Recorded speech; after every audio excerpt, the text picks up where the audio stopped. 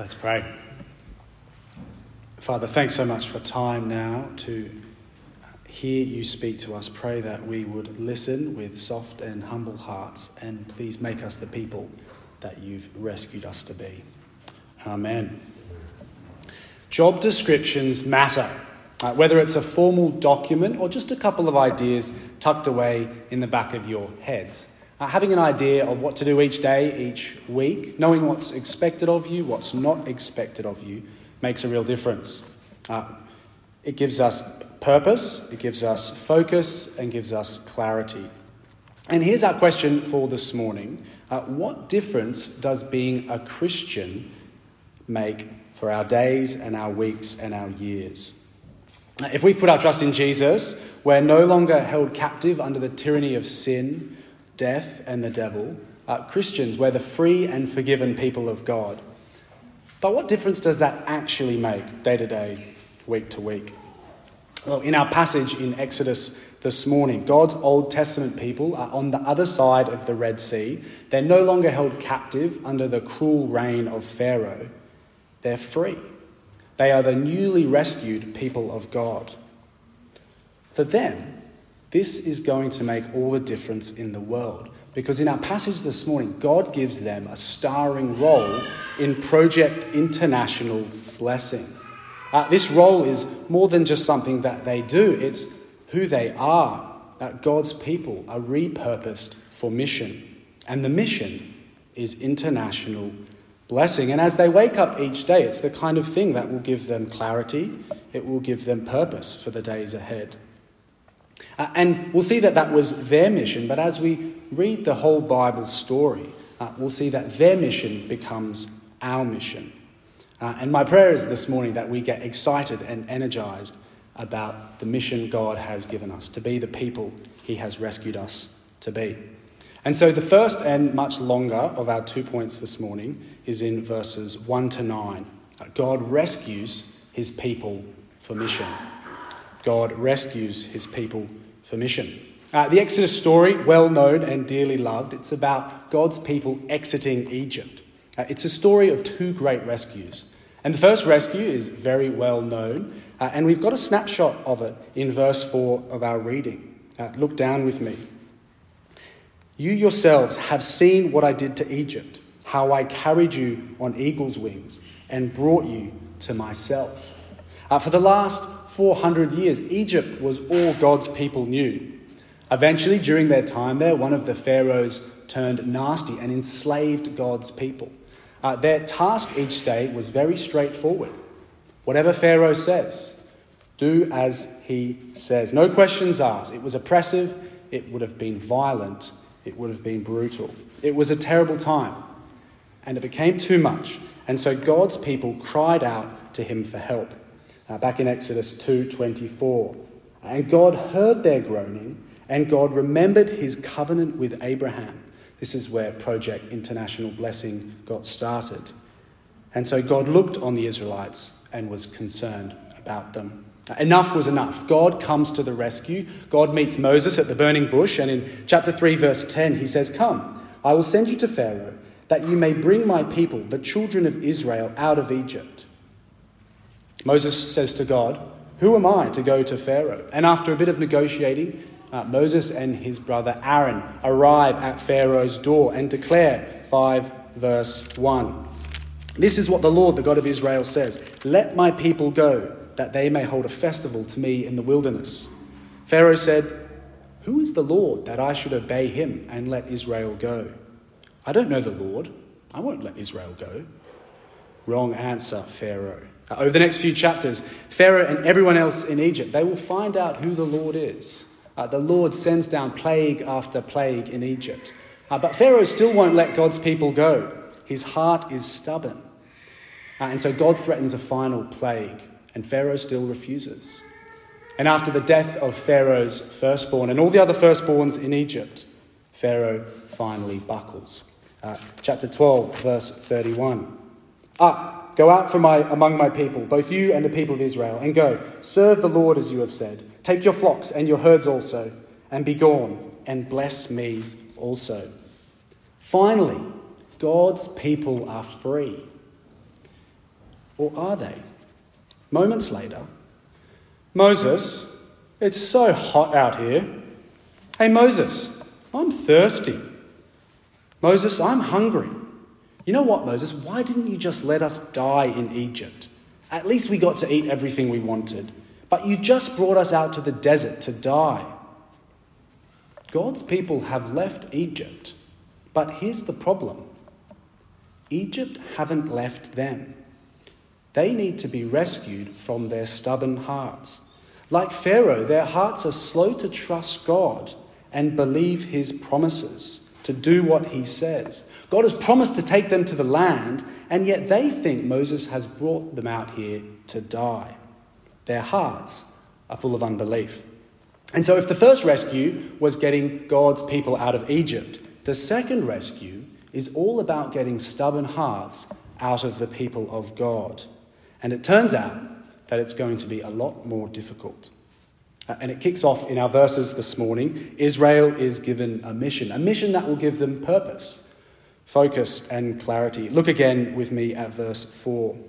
You yourselves have seen what I did to Egypt, how I carried you on eagle's wings and brought you to myself. Now, if you obey me fully and keep my covenant, then out of all the nations you will be my treasured possession. Although the whole earth is mine, you will be for me a kingdom of priests and a holy nation. These are the words you are to speak to the Israelites. God rescues his people for mission. Take another look with me at verse 5. If you obey my covenant, you will be my treasured possession. Although the whole earth is mine, you will be for me a kingdom of priests and a holy nation. And so here's the mission laid before God's people, to be a kingdom of priests and a holy nation. Now, it's important that we get clear on what these terms mean. In the Old Testament, a priest would bring God to the people and bring the people before God. The priest would act as a mediator. And so as Israel obey God fully and keep his covenant, they are to take God to the world and bring the world to God. This is what international blessing was always about. But they're also to be a holy nation. To be holy means to be set apart, to be distinct, to be different from the other nations. And the two ideas are very connected because you can't show the world what God is like if you look exactly like them.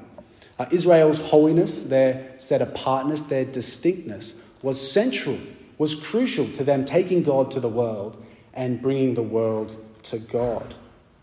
The world was meant to look at Israel and say, wow, your God is great. And this is why God saved his people Israel out of Egypt. And as his people embody this mission, this is how God's going to bless the world. They will be a treasured possession, a kingdom of priests and a holy nation, so that the whole world might come to know the one true God. And if God's people embrace this mission, if they live distinct, holy, God-honouring lives, well, they'll fulfill their priestly function to bless the world and bring God to the world and bring the world to God. Everyone will come to know the Lord. But notice the condition in verse 5. If you obey me and keep my covenant. To bless the world with the knowledge of the one true God, they have to obey him.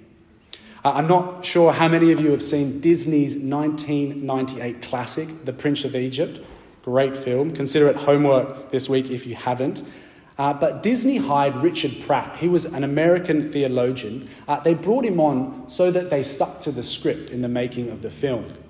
Anyway, he says that they ignored all his suggestions except one.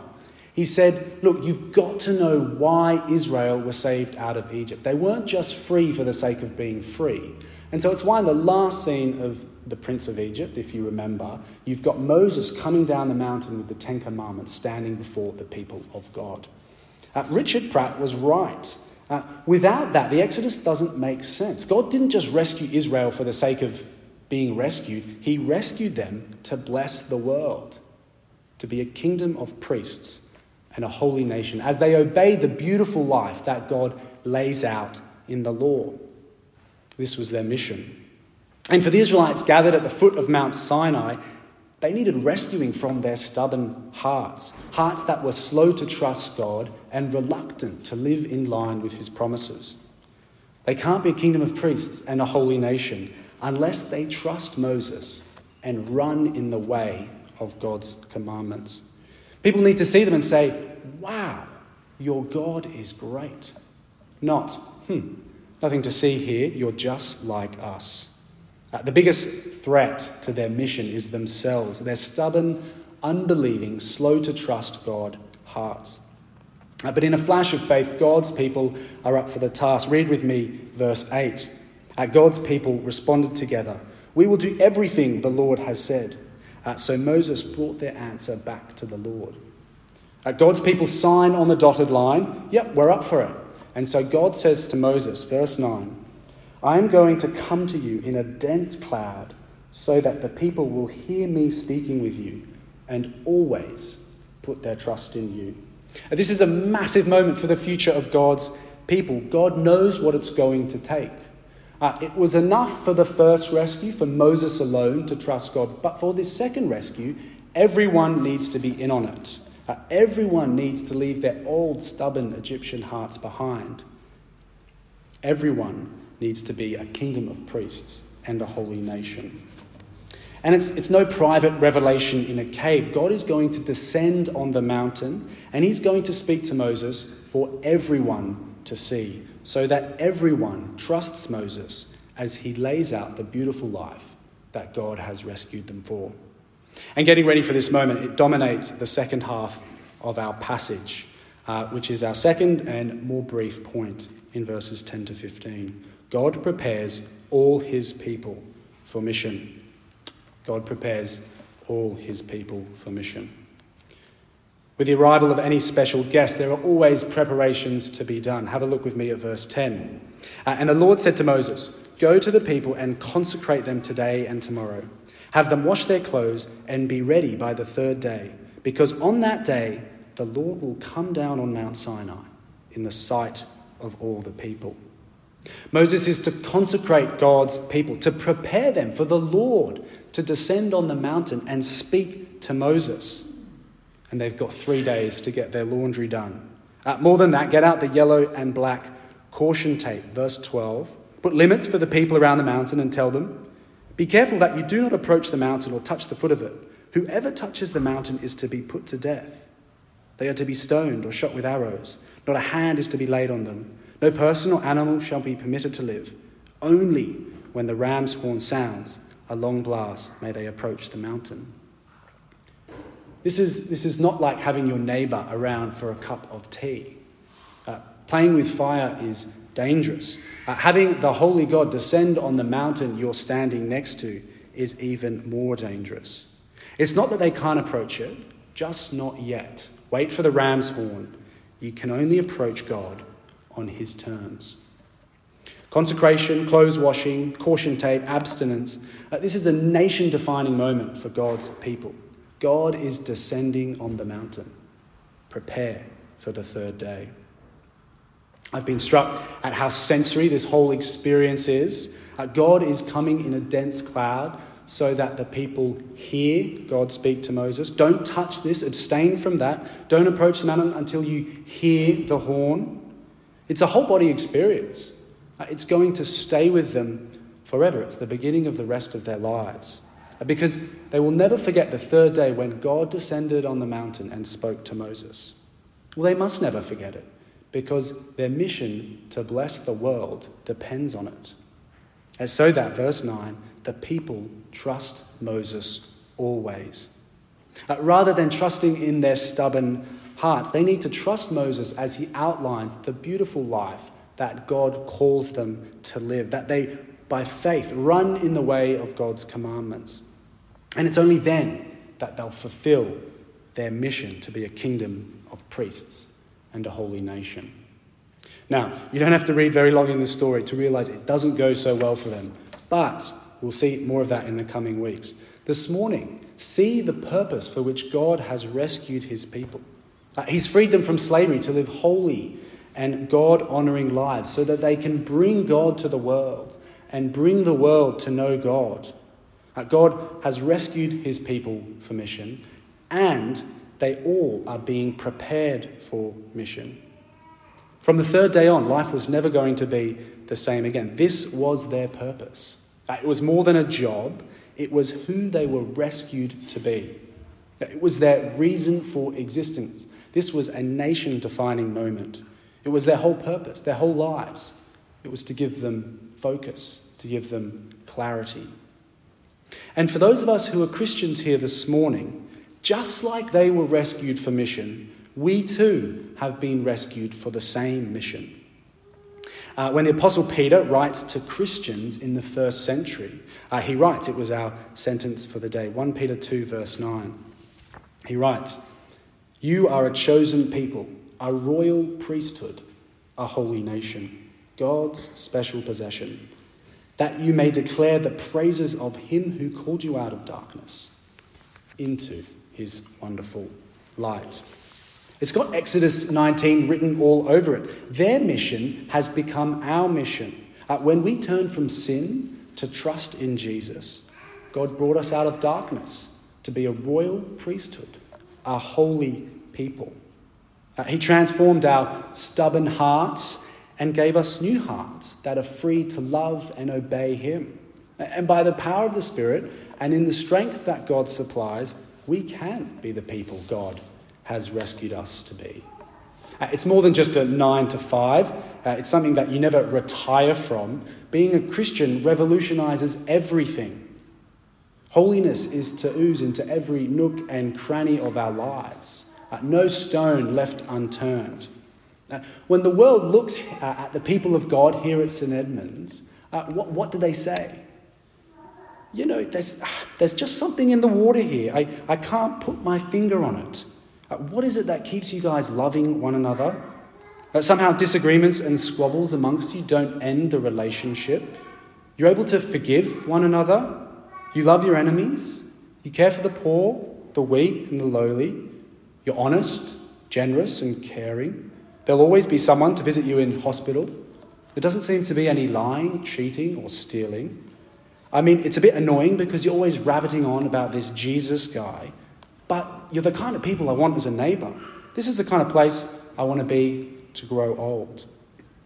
Wouldn't it be ideal if the world looked at us here at St. Edmund's and said, "Wow, your God must be great."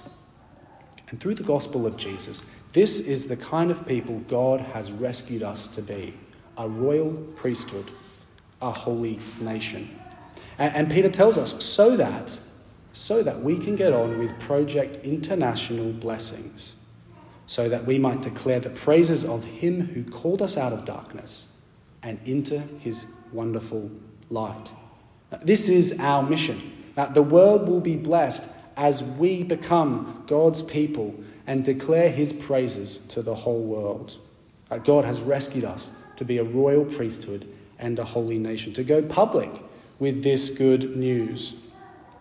And if our family, our friends, our neighbours and colleagues are going to have a fighting chance of coming to know Jesus, it will be as we are the people that God has rescued us to be. As we live holy, God-honouring, neighbour-loving lives and make the most of every opportunity to declare his praises. And well, that's going to make every difference for the rest of our lives. Let's pray. Father, thanks so much that you called us out of darkness into your wonderful light. Pray that we might be people who declare your praises. Amen.